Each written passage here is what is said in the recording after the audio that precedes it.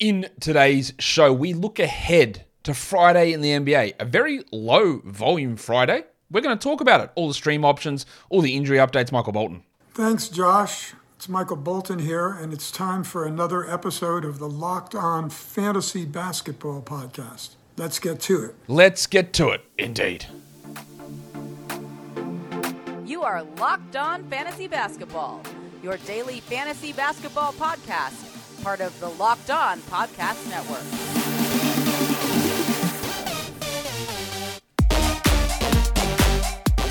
Hello and welcome to the Locked On Fantasy Basketball Podcast, brought to you by Basketball Monster. My name is Josh Lloyd and I am the lead fantasy analyst at basketballmonster.com, and you can find me on Twitter as always at redrock_bball, on TikTok at redrock_bball, and on Instagram at Locked On Fantasy Basketball. Today's episode is brought to you by LinkedIn. LinkedIn Jobs helps you find the qualified candidates that you want to talk to faster. Post your job for free at linkedin.com/LockedOnNBA. Thank you for making Locked On Fantasy Basketball your first listen every day. We are free and available on all platforms. We had a look at Friday. I said, very low volume day on Friday. We don't often get days where there are more games on Thursday versus Friday. There's 6 games Thursday, 5 games Friday. So we're going to talk about all these games now. Warning. Let's get it on, Gilly. All right. First game, Bucks Pacers. That's the first one we're looking at. Injury-wise, we know that Bobby Portis is out with that MCL sprain. Giannis has reappeared on the injury report with knee soreness. He is probable, so that's somewhat good news, I guess. But he's on that injury report. For the Pacers, Tyrese Halliburton is out still with his elbow/knee problem. Miles Turner sprained his ankle at the end of the last game. He is listed questionable. Obviously, Isaiah Jackson becomes the option there. Neesmith is questionable with the wrist, and Nembhard is still questionable with illness. If Neesmith and Nembhard are out, then the value there goes to Duarte, as we saw with minutes in the last 2 games. And our last game for Duarte was very inflated by big steals, but there is a big opportunity potentially coming his way. On the Bucks side of things, I do want to see Chris Middleton. I'd like to see those minutes push up a little bit because he played, 15 minutes last game, or 15 minutes in each of the 2 games.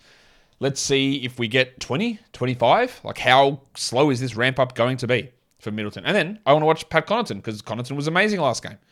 Was that coincidental? Did he put up a huge game when Bobby Portis was out? Most likely, yeah. But there is another opportunity for him to get those 30 minutes a night, to be useful enough in the short term to have at least streaming value on a 5-game day. That's about it, though. Nothing more than that. On the Pacers side of things, well, it is Isaiah Jackson. Number one, can he maintain the backup role? Because we know Carlisle's been dicking him around. He has had 6 blocks in the last 2 games, despite Jalen Smith getting some playing time. But if Turner is out, do they go to Jackson, or do they make a mistake and go to Jalen Smith? We need to see that. We also need to see Duarte, because, again, it's really unpredictable. Last 4 games, 17 minutes, 26 minutes, 39 minutes. So how do we look at that? The last 2 games with 26 and 39, Nembhard has been out. But if Nembhard plays and Neesmith plays, does Duarte just play garbage minutes? That's been the trend. So I wouldn't be rushing to grab Duarte, but if we do hear news that Nembhard and Neesmith are out, then he does at least move into that discussion, because the more minutes would most likely push his way. Grizzlies and the Wolves. The Grizzlies are 3.5-point favorites here in this one. There are a lot of players out. Steve Adams is out in Memphis. Danny Green is out. He's returning in a couple of games, apparently. Johnny Conchar is dealing with concussion. Towns is out in Minnesota. McLaughlin is out in Minnesota. And, of course, Rudy Gobert has reappeared on the injury report, questionable with a groin strain. Are we going to just keep doing this, are we? We're going to keep doing this questionable tag. He left a game, started the next game, left that game, was questionable the next game, missed it, questionable the next game, missed it, questionable the next game, played it, questionable the next game, played it. So your guess is as good as mine. They just keep listing him. Just sit the bloke out for more than 2 games. This is, honestly, I hope nothing happens, but it's really giving, we're going to have a significant groin injury here that keeps him out weeks. I'm worried. Prince has been ruled out as well. For the Grizzlies, the big question is, what the hell happens at center? Is it Brandon Clark or is it Xavier Tillman? We thought, look, this is what we know. The game against the Kings, Tillman played 30 minutes and Clark played 13. The game against the Warriors, Clark played 32 and Tillman played 13. So is Rudy Gobert more like Domantas Sabonis or is he more like Draymond Green? Well, he's more like Domantas Sabonis. He's big. So does that mean they go to Tillman, who's not that big? He's only 6'9" anyway, but he's a little bit more sturdy, a bit wider. Or do they keep Clark there? Clark is still the guy that we prefer because even if he plays 23, 24 minutes, he can be a 12-team league player. And if he gets 30, it's just a bonus. Whereas Tillman needs 32 minutes a night to really even push in to the top 100 zone. But don't be surprised if the 32 minutes that Clark got last game get pushed all the way back down and Tillman gets the bulk of those minutes against Gobert. Don't be surprised about that. I also want to see if there's any chance of Santi Aldama playing more. He did play 21 minutes last game, a little bit of extra playing time. That was mainly because Jaren Jackson fouled out. So don't think that they're going to run him big minutes because Adams is out, but that could change. On the Wolves side of things, we do want to watch Goose, Anthony Edwards. Because he's putting up some gigantic numbers. Now, I could say, hey, maybe it's just because Towns is out, but that doesn't actually matter because Towns is still out for weeks. So Edwards is sort of dominating with the ball. He's shooting better from the free throw line. He's getting higher usage. He's getting big defensive stats. He's playing like a top 15 player at the moment.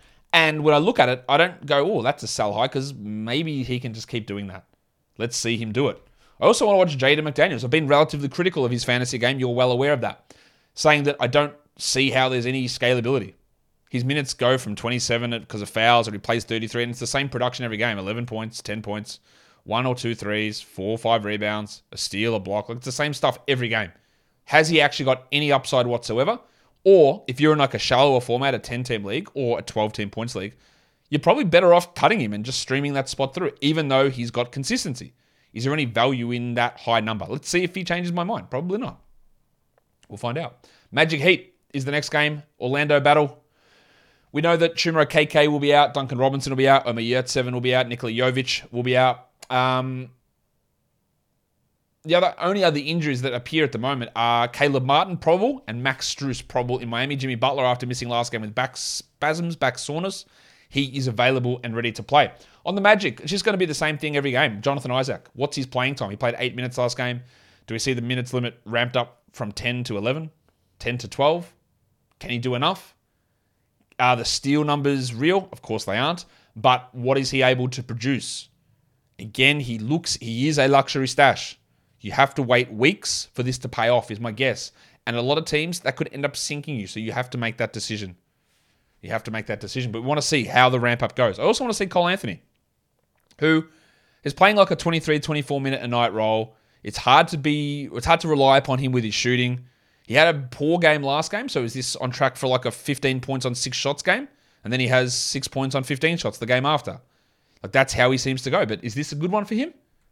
We always want to watch to see his role, where it sits, and what his production looks like.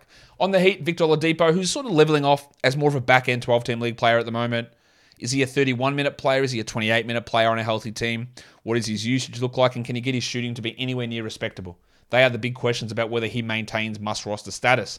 And then I also want to watch the big fella, Kyle Lowry. Double cheeked up on a Thursday afternoon. 30 and 29 minutes the last 2 games. He's looked a little bit better. We still need some more usage. A couple of extra minutes would be great.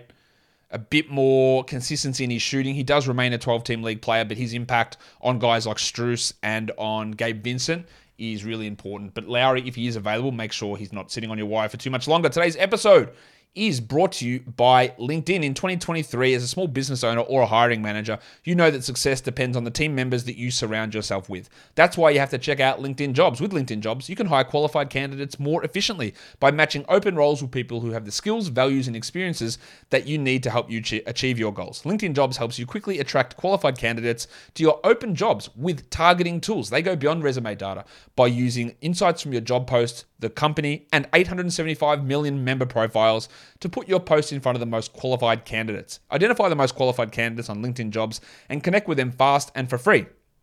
LinkedIn Jobs makes it easy to screen and rate applicants based on your job qualifications, all on one platform. And it's why small businesses rate LinkedIn Jobs number 1 in delivering quality hires versus leading competitors. LinkedIn Jobs helps you find the qualified candidates that you want to talk to faster. Post your job for free at linkedin.com/LockedOnNBA. That's linkedin.com/LockedOnNBA to post your job for free. Terms and conditions apply. Cavs and Thunder. This is a back-to-back. It's the only Thursday-Friday back-to-back with the Cleveland Cavaliers having that back-to-back. The Cavs are 1-point favorites in this one, thanks to FanDuel, against the Thunder. In terms of outs, Robinson, Earl, and Pokusevski are out. Dylan Windler is out. And at this stage, we don't know about the Donovan Mitchell because he is questionable for Thursday's game. I will be absolutely floored if Mitchell, who has re-injured his groin, plays in... I'll be floored if he plays in both, but I would be dumbfounded if he plays in both of these games. Thursday, Friday. So if he plays on Thursday, just do not expect him to play Friday. There is almost no way he plays on Friday, Donovan Mitchell. So keep an eye on that one. Kevin Love has also appeared on the injury report for Thursday with back spasms. You've got to think that's back-to-back spasms. Not that he sat out back-to-backs, but he's not playing well at the moment. And if he sits Thursday, he'll probably play Friday. And vice versa, I would guess. If he plays Thursday, he won't play Friday. So I'd expect sits for Mitchell and Love in one of the two games. Mitchell, maybe both. On the Thunder side of things, all right, it's all about the centers, isn't it? So the Oklahoma City Mudflap, Kenrich Williams, he started last game and actually played 30 minutes. But we have not had a starting center be consecutive for the Thunder in what feels like 150 years. So Kenrich, he'll still play 25, 24 minutes, but can he break the streak? Can he be the starting center? Or do we go back to DMP legend Pig Williams? Do we go back to the Moose Mike Muscala?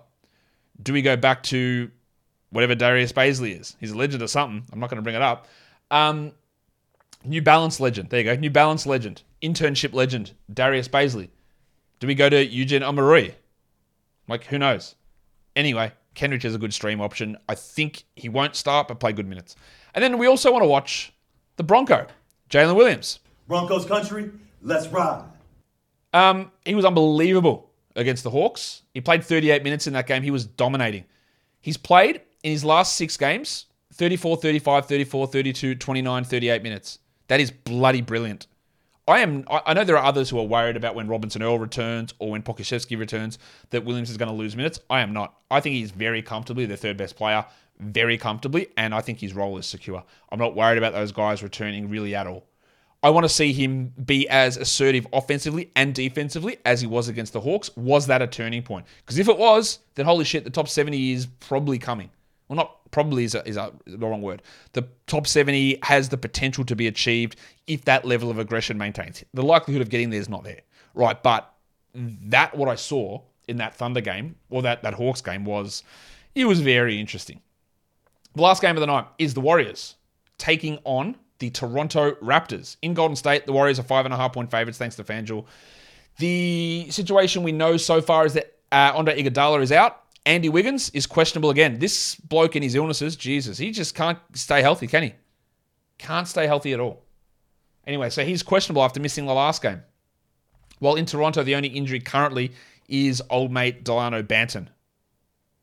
Just seeing there's an injury update in Memphis. John Konchar's out. That's been confirmed. And Des Bane is questionable with knee soreness. Uh-oh, that's not good.